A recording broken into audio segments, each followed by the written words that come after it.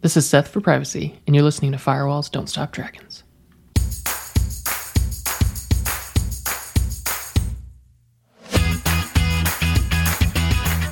Hello, everybody. Welcome back to Firewalls Don't Stop Dragons. I'm your host, Kerry Parker, and today we have episode 275 for June 6th, 2022. And I've got a great interview for you today. We're going to be talking with Seth from Seth for Privacy about cryptocurrency and Bitcoin and all sorts of things that I've been wanting to talk about in the show for a long time. And there's nobody better to talk to about that than Seth. The guy really knows his stuff, and we're going to get deep into it today, but also try to explain it in a way that anybody can grok. So before we get into that, one quick security note. There's been a nasty Windows vulnerability discovered that there is no patch for yet.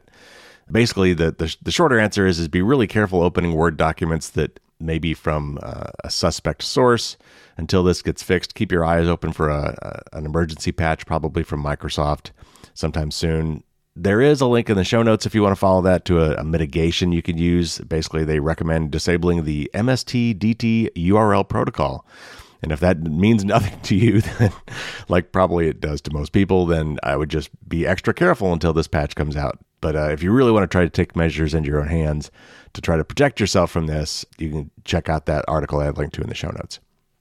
So today we're going to talk with Seth about cryptocurrency. And this guy, as I said, really knows his stuff. We're going to talk about what it is and how it works, and not just Bitcoin, but cryptocurrency in general.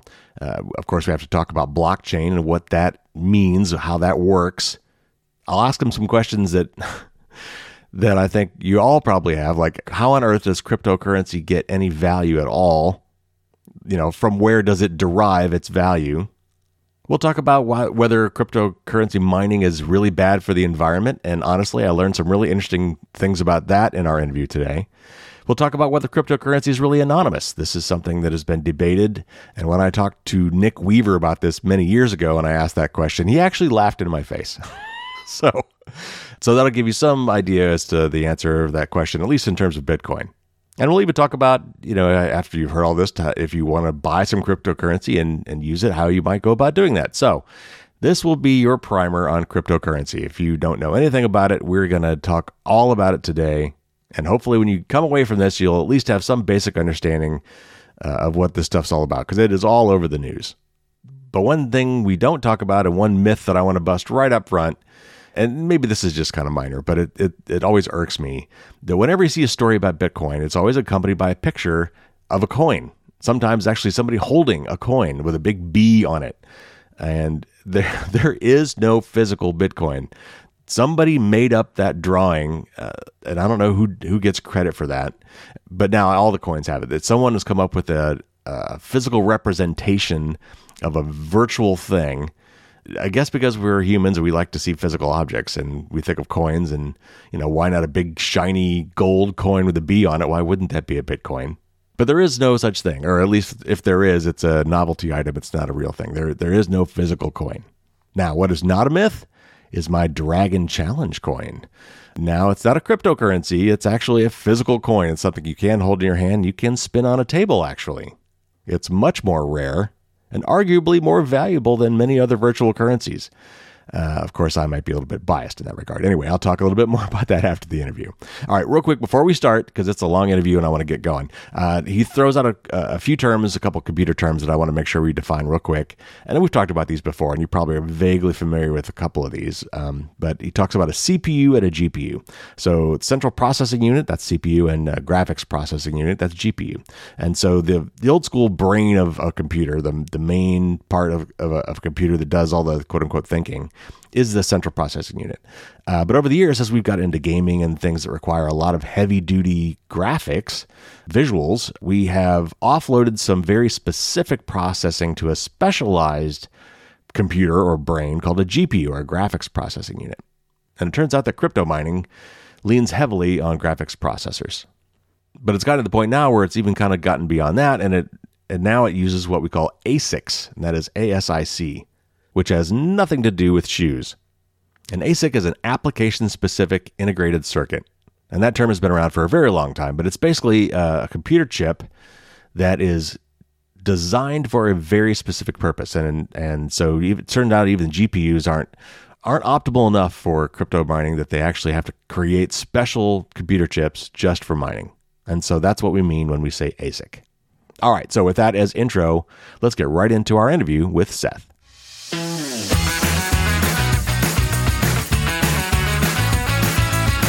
All right, Seth is a privacy educator, a Monero contributor, and host of the Opt Out podcast. Welcome to the show, Seth. Thanks for having me on. I'm very excited to walk through a lot of, I think, interesting topics here and some that maybe aren't normal in the cybersecurity and privacy circles or aren't touched on as in-depth. So looking forward to chat with that, and I'm just thankful for the opportunity to come on, Carrie. Before we start, tell me a little bit about yourself and your podcast and how you got into doing what you're doing. Yeah, so originally InfoSec engineer, cybersecurity is my focus. I've kind of shifted into privacy education more broadly, and that really started with Monero as a cryptocurrency and getting involved in kind of the things that cryptocurrency can do for freedom and the tools that they can be. And I'm sure we'll get into that later today. But what started out as just kind of caring about the speculation and making money on Monero kind of led to a passion for personal privacy and ultimately led to me creating the Opt Out podcast, which is where I just kind of focus on helping people on their privacy journey, helping them see why privacy matters and learn the tools and techniques they need to take back control of their data and take back control of their personal privacy. So that's really my focus. Talk about privacy a lot on my blog, on Twitter, and through the podcast itself, but doing what I can to kind of help others who follow along to benefit from the things that I'm learning as I walk down my own privacy journey. Well, glad to have you, and been following you for a little while now. You're doing some great stuff. I really like your podcast. I've been wanting to talk about Bitcoin on the show for a long time. It's something that's been on the news a lot, and I think that most people have no real understanding of what the hell it is. So I'm really glad to have you on the show to break this down and kind of get into the meat of this, and hopefully the audience will walk away with some understanding of what the heck this stuff's all about. So let's get into it. First, what is Bitcoin, and where did it come from? Yeah, so that's a very interesting part of the topic, and diving into kind of how Bitcoin started is somewhat unique in that it did start off as just a project by someone who is completely anonymous. We still don't know who Satoshi is or any of the people who are kind of behind the creation of it. But ultimately, what Bitcoin did is it took existing technologies, like blockchain was not a new technology, proof of work was not a new technology. These things were not new in and of themselves, but he came up with a novel way to combine these existing technologies and build out a decentralized currency, build out something that ultimately could be decentralized, but could still solve the problem of double spending, of cheating with when you're spending funds and pretending to spend them once and then spending them later. And it fixed this other common problem called the Byzantine generals problem. And he used these technologies to address these problems that no one else had been able to solve. There had been approaches previously, things like Hashcash, and I'm trying to think of some of the other technologies that came before that just never quite hit the nail on the head of what you needed to combine to build a currency that could exist outside of the state, that could be decentralized, that everyone could have access to and be able to get and be able to use freely. So he was able to do that in a way no one else had been able to. And ultimately what it does is it uses a blockchain, and it uses this technique called proof of work to make it very difficult to go back in time and edit previous things that happened. And obviously in this case, in Bitcoin, that's transactions. Because when you make a transaction, when you pay someone, you need finality. You need to know that they got the money, you no longer have the money, and they can give you the service or good or whatever the thing is you're paying for. And if someone can just go back to this database, which a blockchain is ultimately just a very inefficient database for good reason, but that's ultimately what it is. And if someone could just easily go back in and edit it and say, no, I actually didn't spend these funds, they're still mine. Obviously, commerce cannot work like that. Right. So it uses those technologies to build out this money that exists without having to worry about fraud or chargebacks or that kind of thing. But ultimately, it also just detaches the actual issuance of money from the state. So no longer do you have to rely on like the US government to issue dollars and put dollars into the system to print them or anything like that. And no longer do you have to rely on them not inflating a currency away and relying on something like what happened in the Weimar Republic, where hyperinflation hit and the currency became valueless. You can rely on that not happening in Bitcoin because it ultimately has this hard cap. We know the emissions for all time. We know the inflation rate for all time. We know that there will only be 21 million coins. So you can do these things, but again, doing them in a way where you're not just having to trust some person or some entity. You can do this in a decentralized fashion using open source code. and doing so in a way that actually uses greed as an incentive and uses other incentives to drive people to benefit the whole and to benefit the chain and to ultimately to benefit this decentralized, censorship-resistant, peer-to-peer electronic cash, as Satoshi deemed it in the very beginning of his white paper. All right, so you threw out a lot of terms there, and we're going to get into all that stuff. But first and foremost, I think this is one of the most fascinating aspects to this whole thing is who is Satoshi Nakamoto and how much Bitcoin does this guy own? Yeah, so no one really knows still. It's actually pretty amazing that after all this time and all the attention that Bitcoin has gotten, and with how hard anonymity really is on the internet, that this person or these people, it could be multiple people, have managed to remain completely anonymous. No one knows who they are or who actually is behind the creation of it. There's a lot of speculation, and I can dive into a little bit of, I think, some of the more compelling theories, but ultimately this person did, I think, the best thing for Bitcoin, the best thing for the technology. Started it off as a pseudonym, ultimately, and someone acting behind that pseudonym, and then kind of faded into the background and went away. Because as we see with really any open source project, and especially with cryptocurrency, when you're tying open source to money, so you have greed incentives naturally baked in, things get really bad if you have a single leader who can drive things and continue to drive the project how he wants. And ultimately, people end up trusting that central leader, and it breaks a lot of the trust implications in the system. It causes lots of problems. But thankfully, I think he did the best thing for Bitcoin, even though not for himself. He could have gotten incredibly famous and leveraged it for his own personal gain, but kind of did this altruistically, it seems like, built this out. And ultimately, people speculate that he probably has about 1 million Bitcoin, which would be what? I don't even know today. A lot of money. It was like $40,000 a coin recently, right? So in that ballpark, right? So billions, tens of billions of dollars. Yeah, that would be $40 billion. I think. So, yeah. Okay, why do you? Let's speculate a little bit. Why hasn't any of that Bitcoin ever been spent? And maybe more, and this might answer that question. What would happen if it were spent? If all that money were, let's say Satoshi finally said, you know what, I'm cashing out, and dropped all his Bitcoin on the market, what would happen? Yeah, I mean, it would probably be a pretty catastrophic thing for the price itself. I mean, the interesting thing with Bitcoin is it is completely transparent. Everyone knows the addresses that Satoshi used or is supposed to have used to mine Bitcoin to in the early days. So we know the 1 million Bitcoin he has, and people would notice immediately if he started sending those funds anywhere. He could use certain tools to obfuscate where he sends them, but everyone would know that they moved. And ultimately, it would, I think, cause a massive price panic because 121st, I don't know how to say that, of the supply being moved or sold would be a very, very big deal. I mean, that's a massive amount of the total Bitcoin supply. There will only be 21 million. So him having 1 million and selling that would be an absolutely massive hit to the market and put a lot of Bitcoin on the market that weren't there before. So I think ultimately we'd see some price panic and a lot of speculation again about who he is and why he's selling. It would be really hard for him to actually sell because those coins are watched like a hawk. So I don't know that a centralized exchange or something like that would just allow him to deposit and sell those funds and walk away with his dollars. Well, that's so fascinating. It's like a catch-22, right? I mean, it's his or their. Again, we don't know that this doesn't represent like a pseudonym for a bunch of people, but that they supposedly have all this money. They're multi-billionaires on paper anyway, and yet they kind of can't sell it.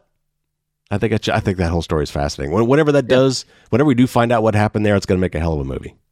Yeah, it really will. And there's some fascinating theories behind who he is. I think the most compelling one that I've heard so far is linking someone named Paul LaRue, which I don't know if you've heard about him, but he's kind of a criminal mastermind, and he owned a kind of a cartel around pharmaceuticals and lots of interesting stuff. But he also was one of the people speculated to be behind TrueCrypt, one of the bigger encryption technologies back in the day.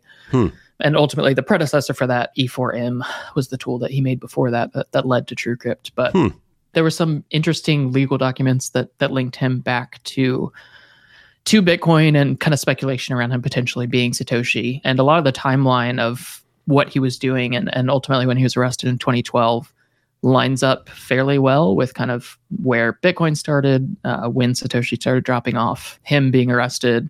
And then I think he actually died in 2019, could be a reason why the Bitcoin hasn't moved since, I'm not sure the last time any of that Bitcoin has moved, but I think it was 2010.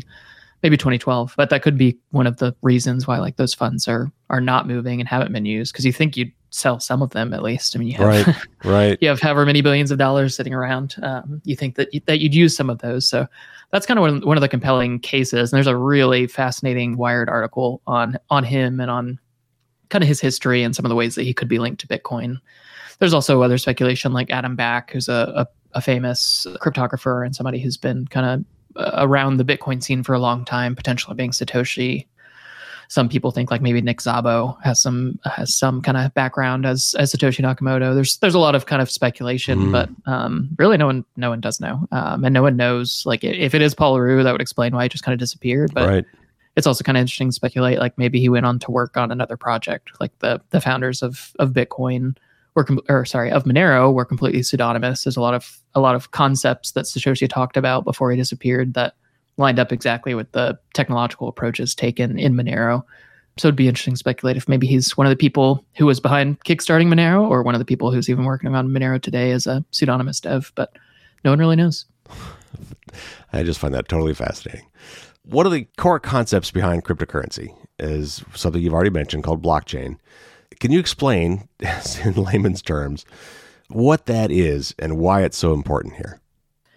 Yeah, definitely happy to walk through it a bit. It's kind of funny. I spend so much time in the cryptocurrency scene that I don't actually get to explain the simple aspects of it to too many people, because I'm normally talking to people who understand these basics of cryptocurrency, but I understand they're very foreign to people who haven't been kind of steeped in the cryptocurrency world. But blockchain itself, like I said before, it's a very simple concept. It really is. It's a database. It's a form of database that you could also call a time chain. And essentially what it is that in order to add data to this database, you have to, well, in Bitcoin, the way that it's used is you have to do this provably hard work to add these new blocks of data onto this time chain, to add new transactions into the chain, to add this new data. And the other unique thing about blockchains is that they're also immutable. So the things that you put into the chain later on, once you've continued building on this chain and added blocks along it, you can't go back and just edit something that happened in the past. They're cryptographically designed to where every block that you add on, you have to successively do more work to go back in time and change something that happened in the past. So it's a very fitting technology for money. It's not very fitting for practically any other use case, but for decentralized currency, where you need a way to keep this state of accounts, you need this way to keep up with who has paid whom, who has how much money, all of these things in a way that is not easy to change, that cannot be forged, that's hard for people to lie about or cheat about. Blockchain serves this purpose really, really well. And that kind of is a unique use case for blockchain. And it's, I mean, like I said, it's a technology that's been around for a very long time, I think since the 90s. But there's not really a lot of powerful uses for it because it's extremely inefficient. If you just want to store data, a simple database, MySQL, Postgres, whatever you want to use, is going to be much, much faster.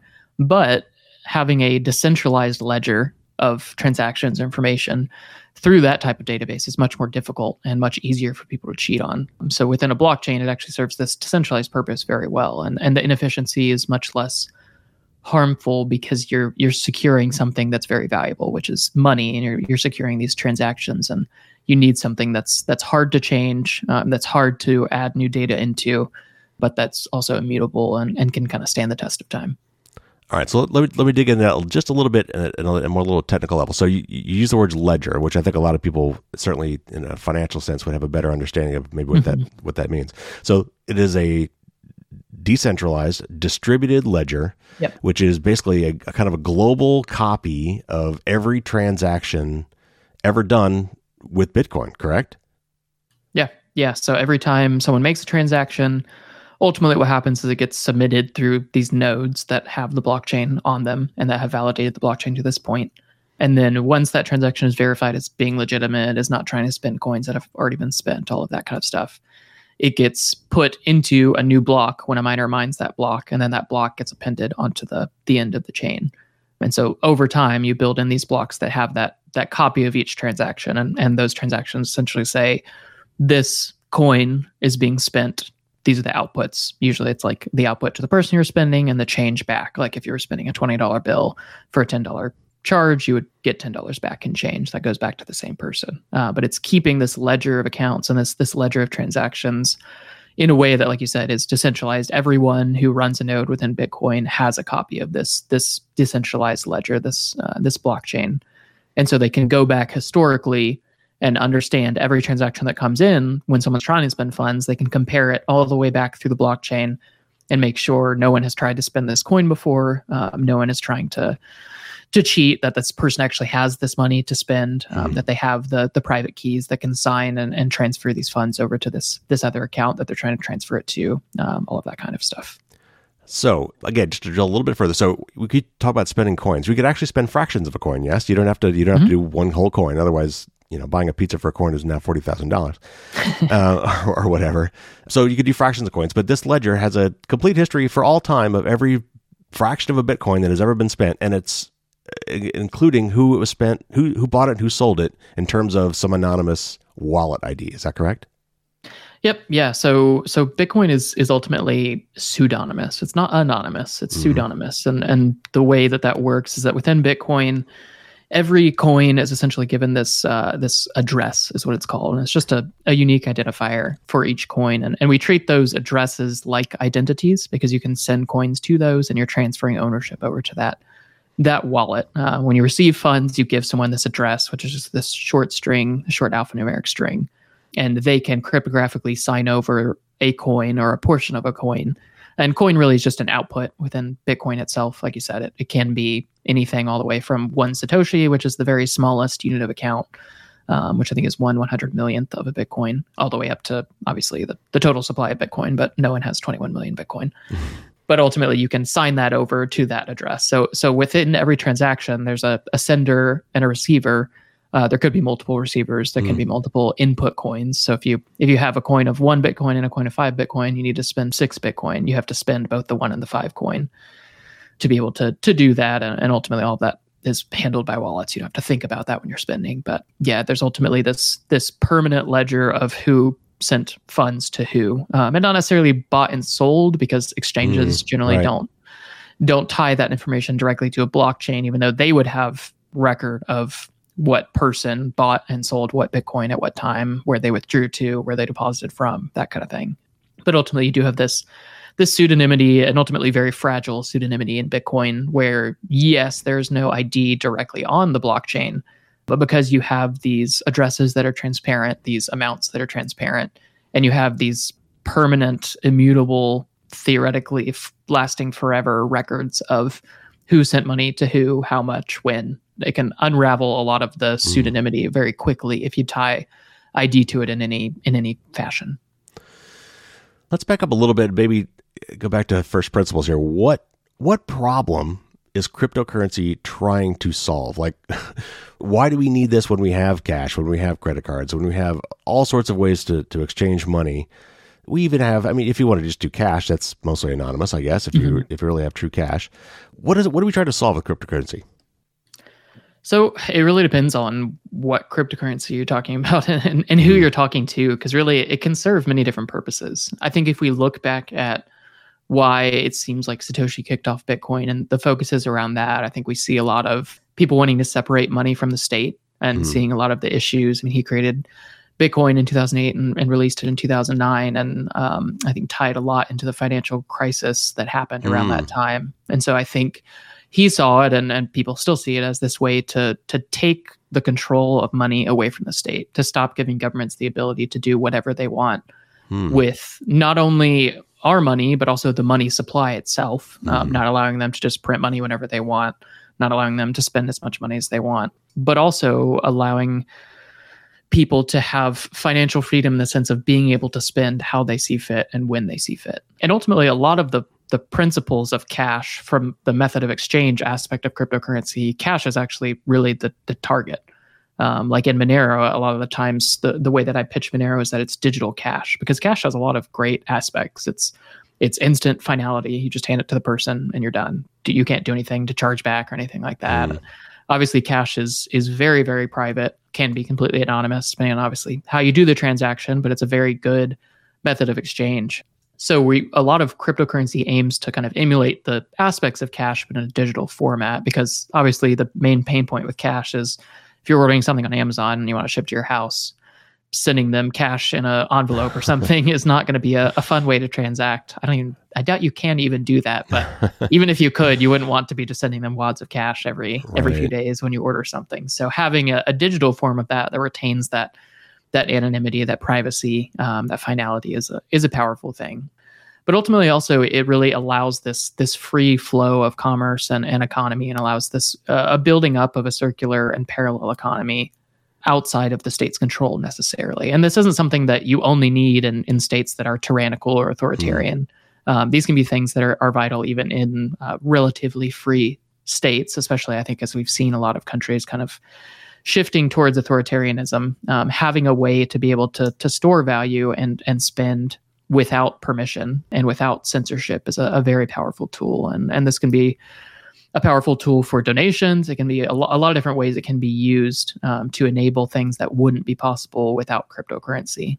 But I think the other really big use case is a store of value similar to gold, but with the benefits of being a digital currency. So a lot of people have talked about kind of the store of value properties of gold in the past and how it has been used for that for thousands of years at this point, but the store of value and a method of exchange for a lot of time, but obviously not a method of exchange anymore for good reason. Right. But being able to have a digital currency that can emulate some of the store of value properties of gold, like a very low inflation rate, like fungibility, where any kind of piece of gold is equal to another in value, obviously depending by weight.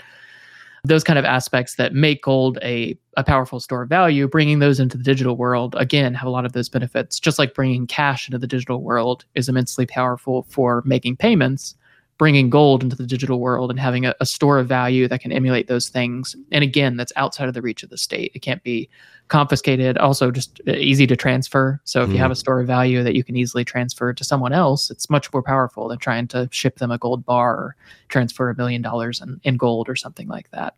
So there's a lot of different pieces that go along with it.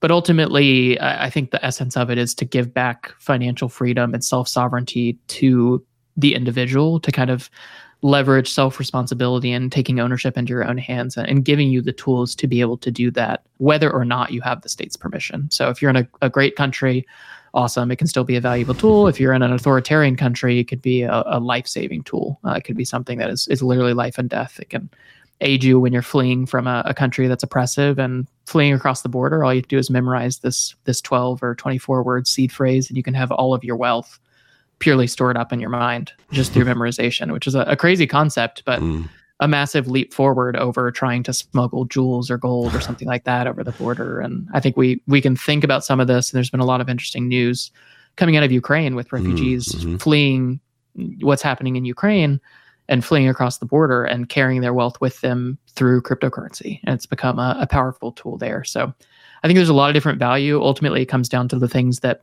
you need out of it. But there's a lot of just giving back financial freedom and self-sovereignty to people rather than resting that solely with the state itself. Well, and obviously I could see where the state might have some issues with some of that too, as being supplanted as a source of currency. We'll get back to that in a minute. Bitcoin is often portrayed as anonymous, and you're right, it's not anonymous, it's pseudonymous, in which we've discussed on the show before what the differences are, and you outlined that perfectly. But nevertheless, it does kind of allow you to buy stuff without giving away your identity to a point. And many people would argue that Bitcoin specifically has enabled the entire ransomware industry for this reason, because the bad guys get paid off in Bitcoin, and you can kind of track it back. If you look back at the rise of ransomware, it was kind of coincides with the rise of Bitcoin. So is Bitcoin truly anonymous? I know what you're going to say. You've kind of alluded to it already. And then what about perhaps other currencies like Monero? Yeah, so this the ransomware angle is an interesting one, and definitely we'll chat about that a bit. But yeah, like I said, I mean, Bitcoin, early on, it was thought to be anonymous. I think a lot of people were kind of told that it was this anonymous internet money that you could use for whatever you wanted, whether it was something totally normal or something extremely illicit. You could use it for these things and not have to worry about it coming back to bite you. And I think a lot of people thought that it was digital cash but didn't really realize the impact of the fragile pseudonymity that it actually had, which is like we talked about. It's where these addresses are easily visible on chain. The transaction flows are easily visible on chain. The way that most people transact in Bitcoin, I could easily trace the way that they're spending funds on a simple block explorer. It's not a complex thing at all. And so if that address is at any point, or if any address along that chain of you spending or receiving funds is tied back to your identity, and that could be something as clear as you used an exchange that uses know your customer, anti-money laundering laws, and so they force you to go over your ID and a photo of yourself and a video of you dancing with your passport or all these different things to get permission to buy and sell cryptocurrency there. Obviously, then that exchange can directly link all of your on-chain activity from when you deposit funds or withdraw funds directly to the ID. Yeah, so let's stop right there, because that's a key thing, and I think a lot of people don't get that. So what is a Bitcoin exchange, and why do I need one? And how does that play in this whole thing? Yeah, it's a really big part, and I know we plan to talk a little bit about regulation later, which I think is a big angle there as well. But ultimately, to get Bitcoin or something like Monero, I mean, any cryptocurrency, there's really only two ways. One is to buy it in some way, or I should say there's three ways. One is to buy it in some way. So obviously using like dollars to buy Bitcoin. And that's the way most people come into something like Bitcoin. You can also earn it for providing some kind of good or service. That's pretty rare, but thankfully is growing, because I think that's a very important piece of building circular economies within Bitcoin, within Monero. Or you can mine it and be one of these people who's doing this provably hard work to verify transactions and add blocks to this blockchain. And for doing that work, you get rewarded directly by the network in a decentralized fashion where no one has control over it.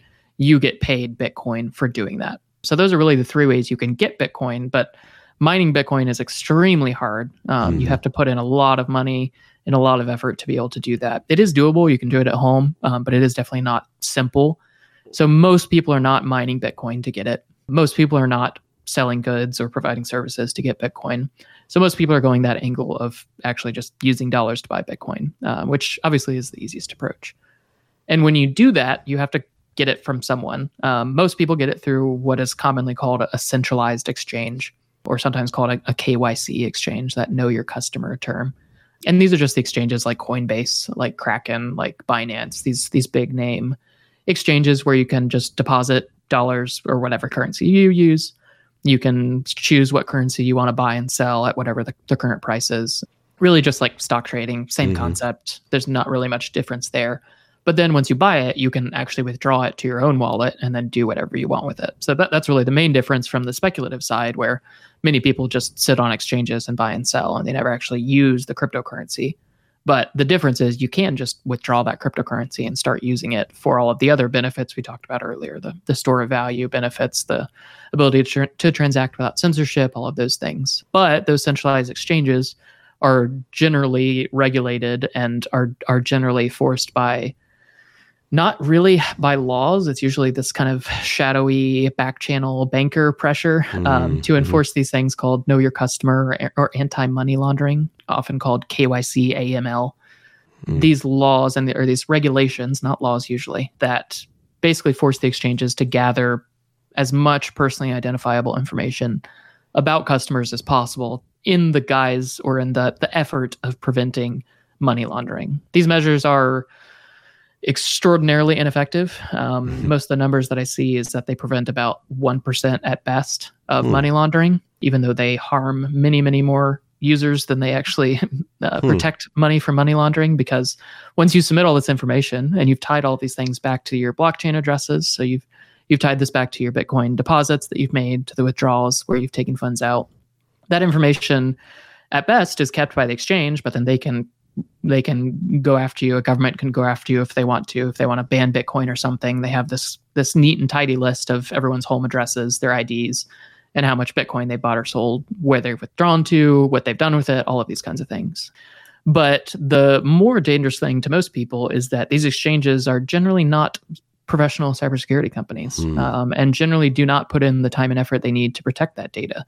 And there have been many, many, many, many exchange hacks over the years, where this data that people give over in order to be able to buy and sell cryptocurrency is hacked or leaked, or something happens and the data gets out.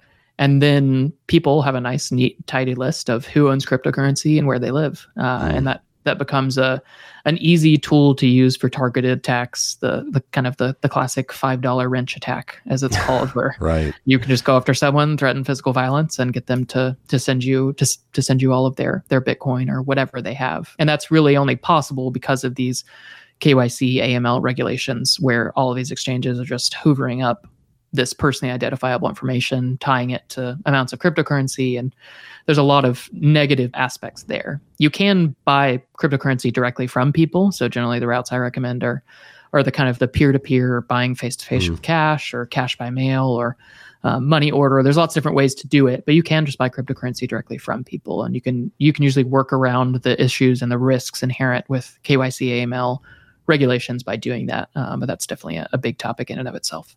Well, back to the ransomware thing then, it's kind of like when a thief steals something. It's usually when they go to fence it that they get into trouble, right? Right? Is it the same kind of thing where, with the ransomware folks, let's go back to the ransomware thing. Yeah. How was the rise of Bitcoin tied to the rise of ransomware? And everything you just laid out, doesn't that just allow these guys to still get caught? Yeah. Yeah. So, I mean, the vast majority of the way that the people who are doing this ransomware get caught is either through other failures in OPSEC, where they somehow kind of tie back who they are to their real world identity. But oftentimes, and we've seen this rapidly increasing, the things that they do with their generally Bitcoin are traced, and they're able to be caught on these centralized exchanges, because people who know what they're doing when monitoring the blockchain, especially in Bitcoin, can follow the path of their transactions, even when they do different things, to try to obfuscate it and hide where they send funds, and ultimately figure out what exchanges they're sending funds to, and then get their accounts closed, get their ID. Again, if they're using an exchange that requires this kind of personally identifiable information, they can track them down and then shut things down there. So definitely the hardest aspect for ransomware, for any kind of like cryptojacking, all of these kinds of things, generally the place that they get caught is that those funds get traced, or they have another slip up in OPSEC, and ultimately they get caught trying to cash that out for dollars, because there isn't much you can spend Bitcoin on, right, especially not at the scale that they're collecting money. It's not something where you can easily just spend millions of dollars in Bitcoin. You need to cash that out. So that aspect definitely gets tricky, and that's usually where they're caught. But the idea of ransomware rising with the advent of Bitcoin is definitely true. I mean, it enables these at least pseudonymous transfers of money that just weren't possible before. I mean, you could have people try to do things like send gift cards in bulk, or use other services that are definitely problematic for these hackers, because they're centralized and they have visibility into everything, like PayPal and other services, right, money orders. Like, there were ways to do it before, and it happened before Bitcoin, but obviously it does simplify the process for them, because they can break into your network, they can crypto lock, encrypt everything on your network, and then demand this ransom in Bitcoin. And all they have to do is provide you a Bitcoin address. And then you have to figure out how you can get that Bitcoin. If you want to pay them, you shouldn't pay them. But if you want to pay them, you can just send the Bitcoin to the address, and then they can do what they want with it. Again, they often get caught after that, but it at least provides that payment method where they can get the funds in a way that's not preventable. It can't be censored. It's not going to be confiscated by some kind of third party like PayPal or something. So it does enable that. But I think the thing that a lot of people put the onus on cryptocurrency as being the problem with ransomware. And as somebody who's worked in cybersecurity for a few years, obviously not decades, but for quite a few years, the problem that ransomware is exposing is not one that is caused by cryptocurrency, but is really the failure in companies today to put the proper funding and emphasis on cybersecurity and on protecting their networks and on protecting their assets. And ransomware has just exposed that. Yeah. It's not like there were not these problems before and there are now because of ransomware. It's just exposing a long-standing issue where cybersecurity gets put in the bottom of the barrel when funding goes around in companies. They get the least they can possibly afford, because cybersecurity doesn't make you money generally. It costs you money, and it doesn't provide a tangible benefit. Obviously, it provides an essential benefit, but doesn't provide something where you can see the dollar signs. Yeah. So usually those teams are small, they're underfunded, they're undereducated, they don't get to do the training that they need. All of these issues compound. And then obviously vulnerabilities happen, and there are things that are exposed that then ransomware hackers, or there are many other types of obviously malicious attackers and malicious attacks, but really, ransomware is just exposing a broader problem in the cybersecurity space. And the thing that needs to be fixed is not to prevent Bitcoin from being used or shut down Bitcoin or Monero or any of these. A, because you can't, but B, because it doesn't solve the ultimate problem. And if you shut down ransomware, other types of attacks are just going to happen. Because we're not addressing the root of the problem in the cybersecurity world and actually appreciating the world that we're in, which is one where proper cybersecurity practice, properly funded teams, a proper focus on that from the bottom to top of organizations, even if they're not IT organizations, is something that has to be addressed there. And then once you address that, ransomware goes away because it becomes too hard and too complex to get into these networks and ultimately not worth it, because most of the time ransomware attacks don't get paid. There's lots of obviously complications of getting caught. So if you can make it hard enough, ransomware will just go away. And then Bitcoin and Monero and others can continue to be used for the good, positive things that they can be used for. While Bitcoin gets most of the attention in the mainstream media, there are many others. We've mentioned at least one other here, Monero, but there's dozens. I mean, there's a lot of crypto. I mean, because anybody can start one, right? The technology's there. I mean, I remember trying to mine something. I think it was called Zcoin or something a while back. I didn't succeed. I think that fell by the wayside anyway. But tell us about some of these other coins. I mean, I've been doing it here because Bitcoin's the one that gets all the attention. But there's a lot of different cryptocurrencies. So, what are some of the other main alternatives to Bitcoin, and how do they differ? Yeah, so I'll kind of focus on two because I think they're at least some of the most interesting. I mean, there are thousands of cryptocurrencies, and as someone who spends a lot of time in the cryptocurrency scene is pretty awful. Most are scams, most are just pump and dump schemes where people are trying to make a quick buck. Most are not good at all. But there are some really interesting other things outside of Bitcoin out there. And ultimately, obviously, Bitcoin started this whole thing and has a lot of attributes that are extremely useful and important, and obviously has proven itself as a store of value and all of these other things. But the main two I think I want to focus on are Monero and Ethereum. So Monero first, it has a lot of similar features to Bitcoin. It's also proof of work. It also uses a blockchain very similar to Bitcoin. But the main thing that differentiates it from Bitcoin is that it really focuses on the privacy of every user, no matter their tech savvy, no matter their amount of money, no matter their amount of time to spend on gaining privacy. And it focuses on decentralization in some different ways than Bitcoin. So the main thing with the approach to privacy, and like I talked about it, a kind of an easy way to describe Monero is digital cash. It takes those aspects of cash, that anonymity, that ability to easily spend directly to people with no third party seeing what's going on. It does all of that by default. You don't have to worry about protecting your privacy in Monero. You can kind of think of it like the Signal, like the Signal messenger of cryptocurrencies, and that you just use it. You can just switch to using it like you switch from text messages to Signal. Once you start using Signal, you're gaining all of these strong end-to-end encryption guarantees, all of these strong cryptographic protections without having to think about it. You just send messages and you're good to go. And Monero is very similar. It provides this strong default privacy. It enforces every transaction being the same, every transaction using, there's three main approaches how it does that, and we don't have to dive into that, but essentially in Monero, you just press send and you get these strong privacy guarantees that you don't get in Bitcoin, you don't get in Ethereum, you don't get in any other cryptocurrency today. And that's one of the reasons we're really seeing Monero's usage boom across the board, because obviously people are starting to realize that having their ID attached to a permanent ledger or their transactions easily traceable on a permanent ledger is not something that's good for personal privacy long term. And that's whether you're doing illicit things with it or just doing normal transactions with it. You don't really want a permanent ledger of all of your financial transactions out there for anyone to just look up on any block explorer and see what you're doing with those funds. So how does Monero do that then? Is there not still the global ledger that everybody can see in the same IDs? How does it differ from Bitcoin? How does it manage? And don't you still have to go through an exchange to convert to a fiat currency? Yeah, so usually, I mean, the same aspects of how to acquire it apply. So you have to either buy it with money that can be through a centralized exchange with those KYC issues that we talked about earlier. That could be earning it for goods and services, or that could be mining it. The main differences are that even if you use one of these KYC exchanges, and I do not recommend that, and we'll talk about that a little bit later, but even if you do that, once you withdraw your Monero from that exchange has no visibility into what you do with the money afterwards. Unlike Bitcoin, where like with Bitcoin, if you withdraw and you start spending money or sending it to your friends, that kind of thing, the exchange can easily follow the patterns of where you're sending money and what you're doing with it. With Monero, they can't do that.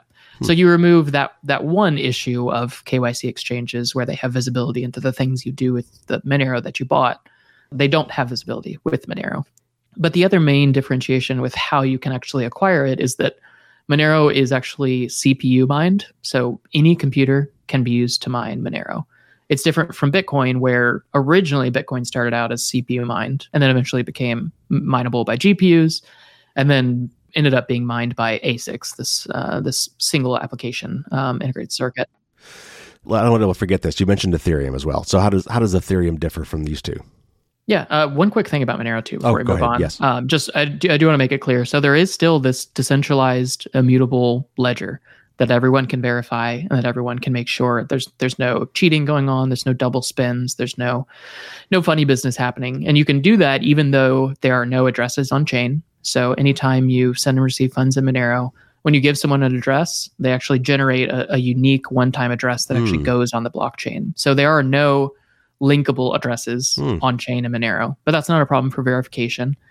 There's also no amounts visible on the blockchain in Monero. So when you send funds to someone, you're able to basically build this cryptographic proof that says, I am sending the right amount, the inputs and the outputs of this transaction balance, but you can do so in a way that doesn't reveal the actual amount.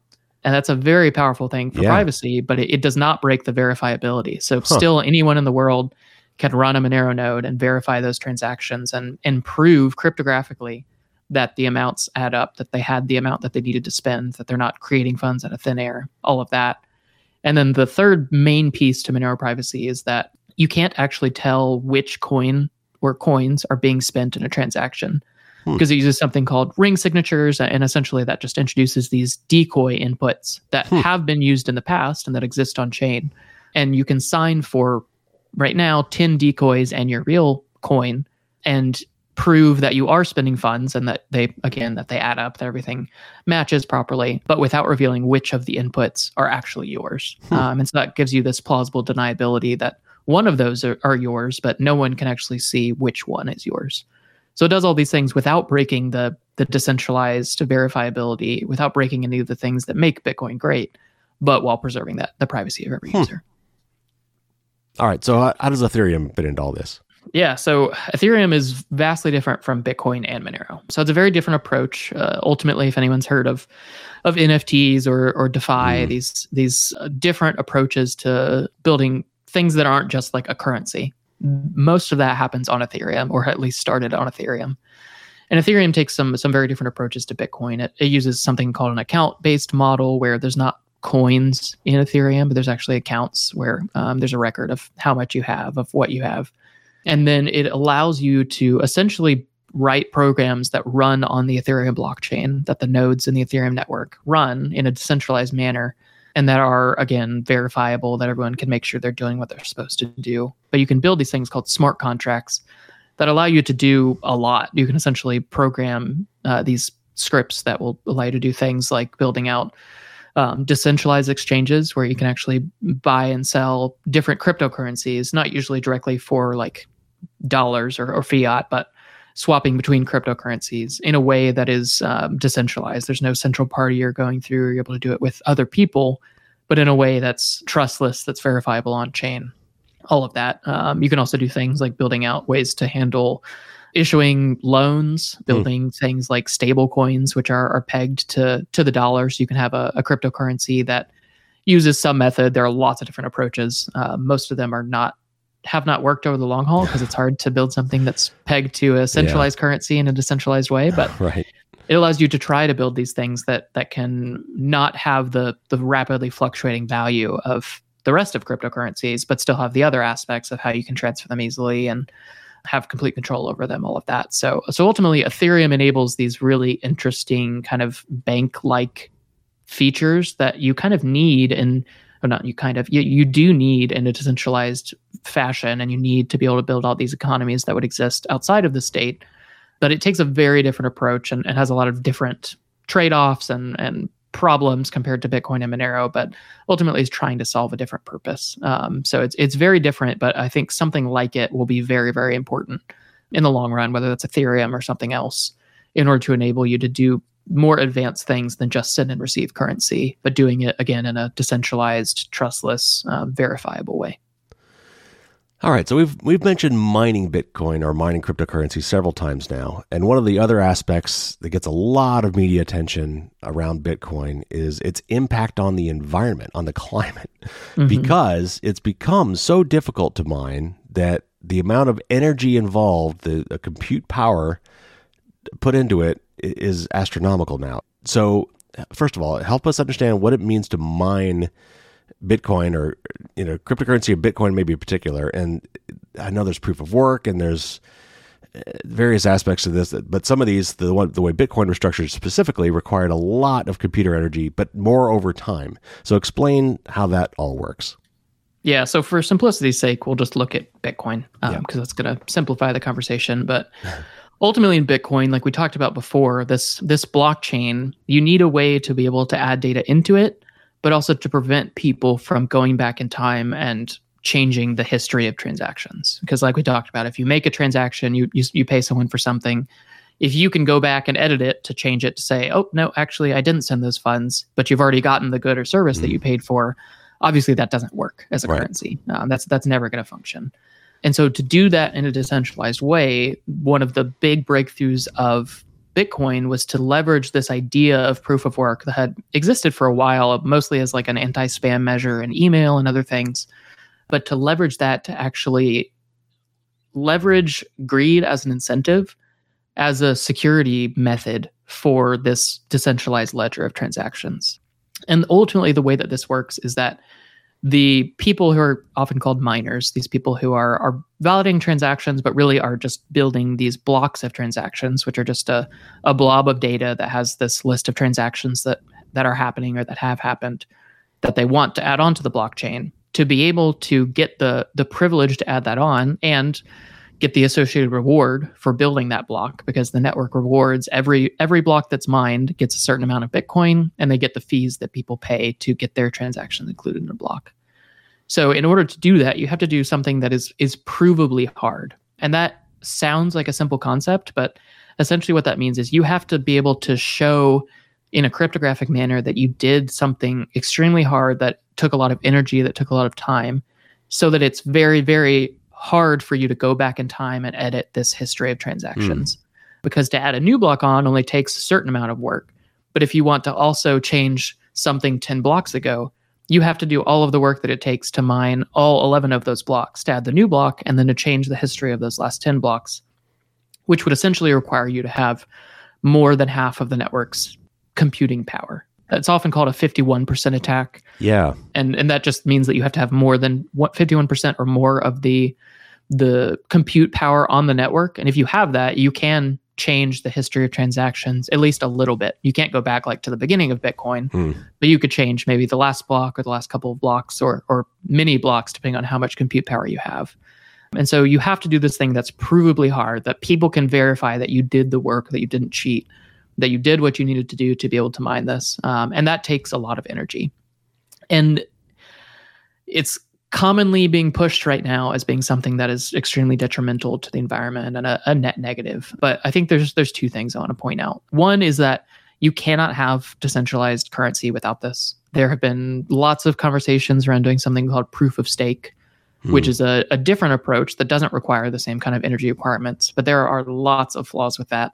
There are very few, almost no cryptocurrencies that have done it successfully. There are a lot of other issues with basically the people who get in earliest will have an ever-growing supply and ever-growing control over the network. It breaks a lot of the decentralization. There's a lot of problems with proof of stake as a concept. So right now, at least, the only way to have a decentralized currency, and one that is censorship resistant, that is trustless, that doesn't have this centralized party that decides who gets to transact and who doesn't, you need proof of work. And there's just not really a way around that right now.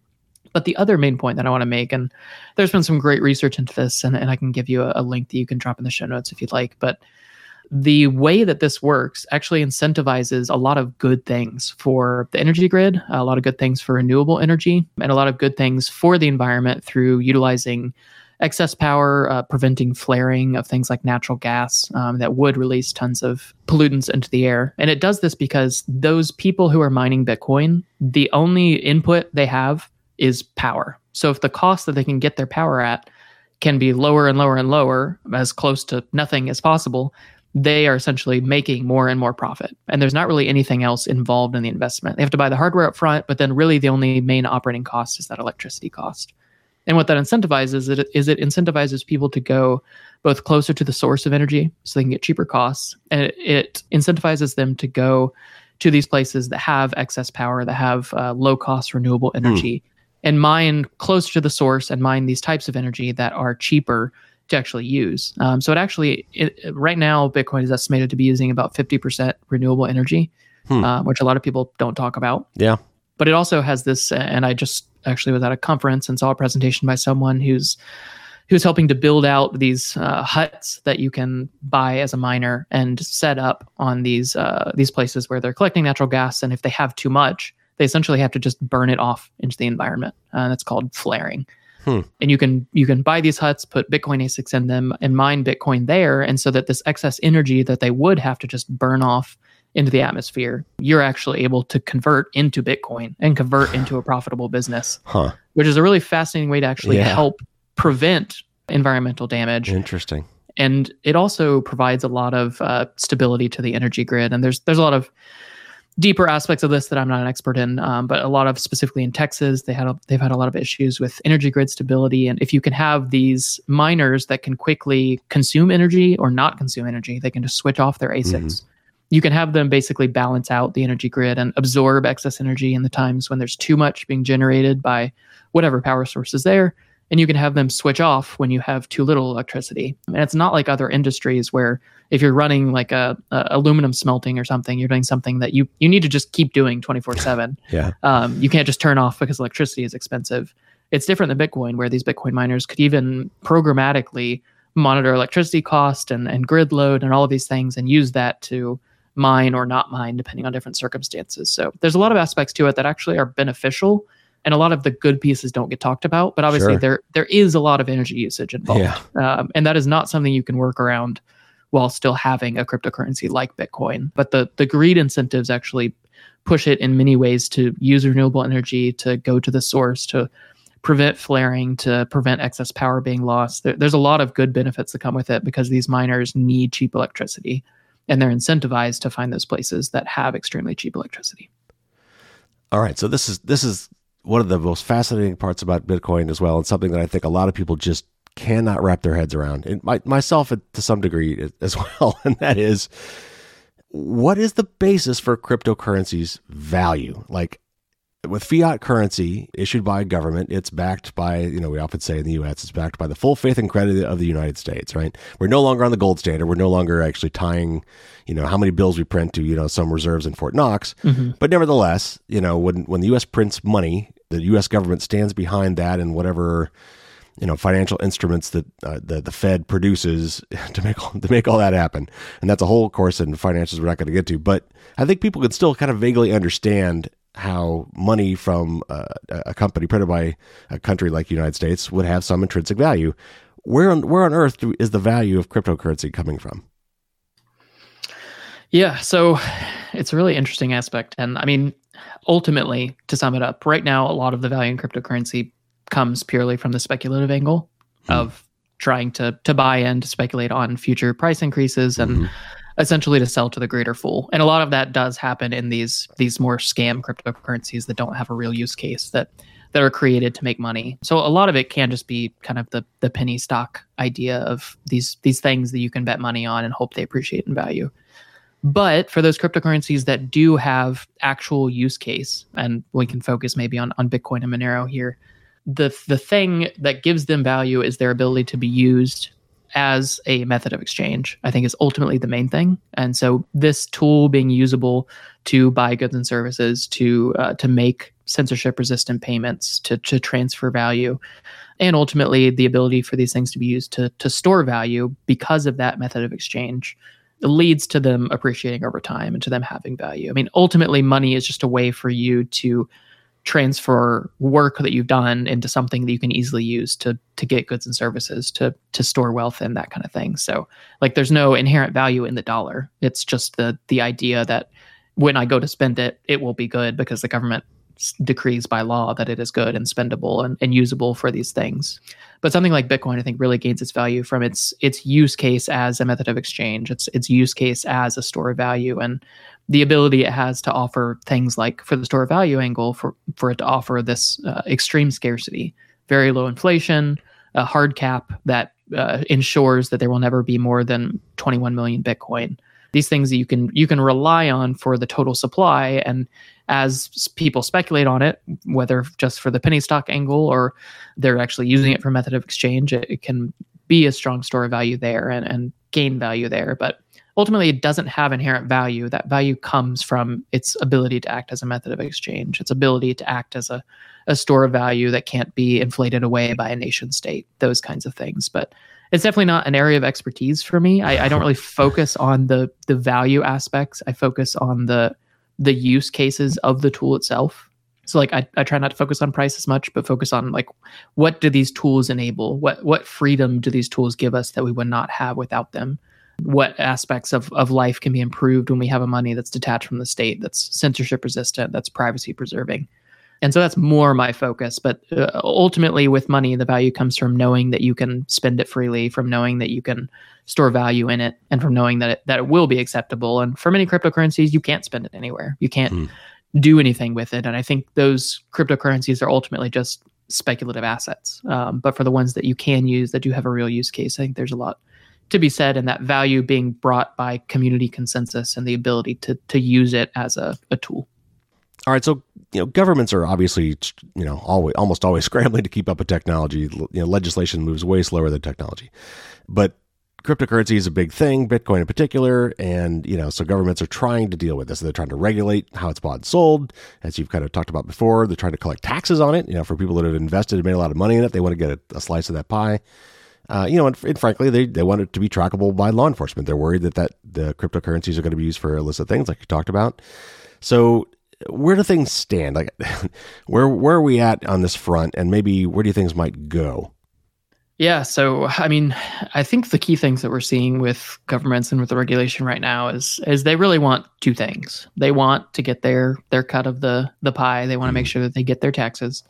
And they want to be able to restrict the non-compliant uses of cryptocurrency. I don't think nation states right now are worrying about like Bitcoin replacing the dollar or anything like that. And honestly, as someone who's deeply into cryptocurrency, I don't see this world where like Bitcoin becomes the reserve currency of the world or anything like that. And I don't think governments are too worried about that right now, but they're really just collecting taxes and preventing non-compliant usage. And the main way that they're doing that right now is like we talked about before, the vast majority of the way people get into cryptocurrency or spend cryptocurrency is by moving in and out of fiat, moving in and out of dollars or whatever local currency you have. And the easiest way to do that is these centralized exchanges that we also talked about. And so governments have realized that the way that they can crack down both on tax evasion and on non-compliant usage is to ensure that they have this nice tidy list of who owns how much cryptocurrency, when they bought it, where they got it from, where they withdrew it to, what they did with it in between. And if they have this nice tidy list, they can obviously follow up with people on taxes. They can track people down. If they have like your Bitcoin addresses tied to your ID and you do something that they deem non-compliant, whether that's something that's like buying drugs in a darknet market, or that's something as simple as being in an authoritarian regime and donating to the wrong political party, they can use that list of who you are, where you live, and how much Bitcoin you own and what you've done with it to track you down and at least put fear into people who want to use these things for non-compliant use cases. And again, non-compliance can oftentimes be for good use cases. And obviously that depends on your stay and that depends on what you're looking at. But a lot of these things are not just buying drugs. They're very important things like funding political dissidents, or like fleeing countries of oppression and trying to get across the border with this value. And so they realize that if they can get people at the on and off ramps, these centralized exchanges that collect ID, they can ultimately control the vast majority of people and the vast majority of the way that these things are used and make sure that they get their taxes and they prevent these people from doing these non-compliant things. So most of their pressure has been on that angle because it's an easy one for them to enforce. They generally don't even have to make laws and pass legislation to do these things. They're generally enforced by these international bodies like FATF and FATFA, FATFA, who basically can create this regulation, and they create these guidelines that are enforced by banks and held over the heads of cryptocurrency exchanges and others. And they're not even things that get passed into law by people we're voting for, but they're things that are just created by these international bodies and then can be leveraged against cryptocurrency exchanges and cryptocurrency users and leveraged against them as this shady regulation that doesn't really have a basis in codified law. So there's a lot more we can get into there, but I think those are the keys of where they focus their regulation, because those are the easiest ways to shut that down. And ultimately, for those people who want to use things like Bitcoin or Monero for freedom, in order to get around that, we need to build what are called circular economies, these ways that we can earn Bitcoin and Monero, ways we can save money in Bitcoin and Monero, and ways we can spend them directly without having to go back and forth from dollars through exchanges and having to go through that hassle, but actually using them both as stores of value and methods of exchange directly, and really getting the biggest benefit possible from them. All right, last question before we go, and that is, so let's say I've listened to all this today and I decided, okay, I'm going to pull the trigger. I'm going to get out there and I'm going to get into the cryptocurrency market. Let's set investing aside, because there's ways to invest, and you can go buy it through PayPal right now if you want to you just buy some Bitcoin. But if I really wanted to get some Bitcoin or Monero, and I wanted to get it so that I wanted to participate in this new economy where I want to spend them as Bitcoin and spend them as Monero, and I want to store them somehow safely. What do you recommend? Let's specifically walk through some tools or apps or exchanges, or what would you recommend somebody go do if they wanted to dabble in this right now? Yeah, so I think the main two pieces are, how do you acquire it, and then how do you actually custody it? How do you actually hold it and use it yourself? So acquiring it, like we talked about quite a bit throughout this, I think it's important that people understand the risks inherent in using these centralized exchanges that require this KYC, this know your customer information. That's your ID, your passport, a photo of you, all this stuff, for all of the risks that we mentioned before. I won't rehash that here, but generally I would recommend avoiding those exchanges like Coinbase, like Kraken, and trying to get your cryptocurrency somewhere else so that you don't put your personal data at risk, and you don't put the evidence of you owning cryptocurrency both in the hands of these exchanges and ultimately quite possibly in the hands of hackers.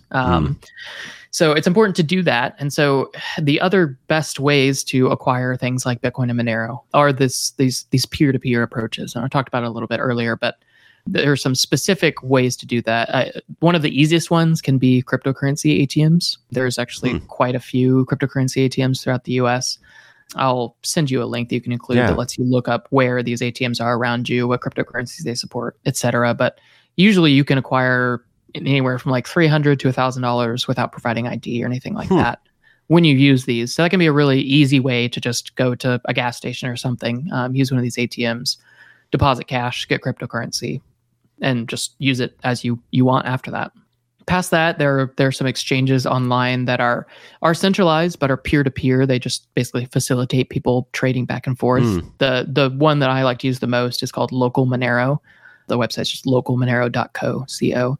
And you can essentially just go on there. People have posted offers. You can post an offer to buy or sell Monero, either for other cryptocurrencies or for dollars or other local currencies. And that's a really nice way to do it directly with people. Again, for the most part, you can avoid giving ID and that kind of thing, and having this proof that you own cryptocurrency, which can be very, very detrimental long term. There are also some different approaches. Like for Bitcoin, there's something called an Azteco voucher. It's azte.co.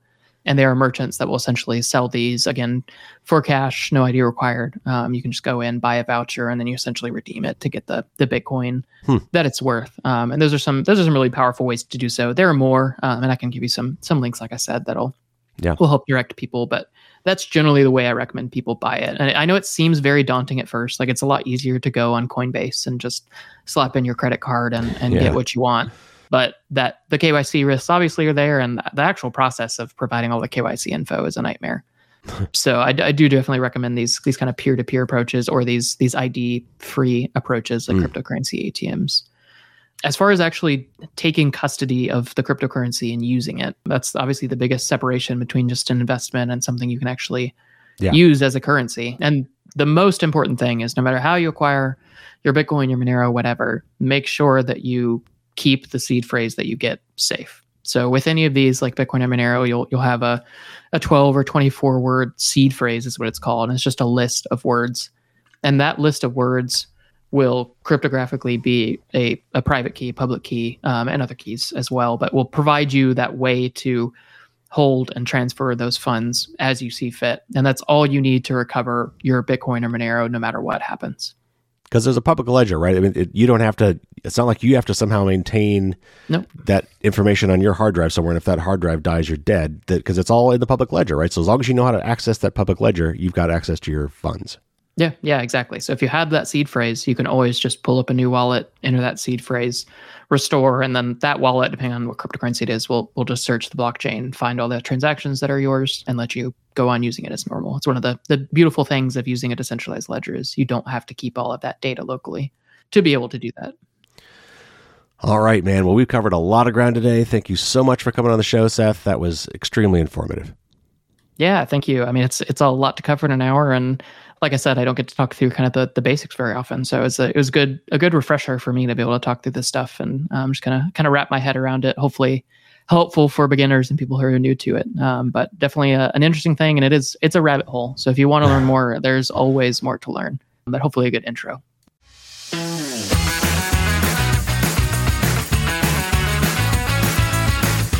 Well, I know that was kind of mind-blowing. I know we talked about a lot of heavy-duty concepts there, but I hope you came away understanding, at least at a very basic level, what this whole cryptocurrency thing is all about, in particular Bitcoin, and realize that there are many, many different types of cryptocurrency out there. It's an interesting design that Satoshi refined and brought to us in Bitcoin that has been copied multiple different times in multiple different ways. You may have heard of like Dogecoin. That's another one.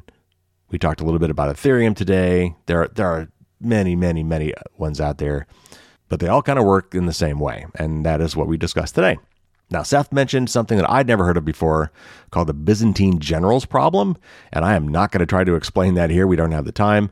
But I did put a link to the Wikipedia page for that in the show notes if you are interested.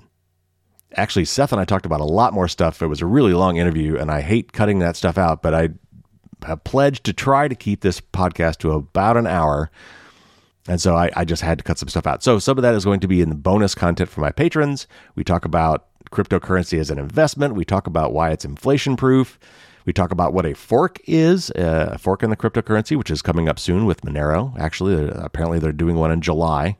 And we also talk about what an NFT is. A non-fungible token. And maybe I'll revisit that at some point on this show myself, because I know that's been in the news a lot too. But you have 1 week left to get your Dragon Challenge coin. My new patron promotion is going to be ending next Tuesday. And if you sign up at the right level, you'll get one or maybe even two of my coins. Now, I only minted 100 of these babies. There's only 100 of these on the planet. I'm keeping a handful of those for myself, and I've given away over half of them now. The copper ones in particular are dwindling in quantity.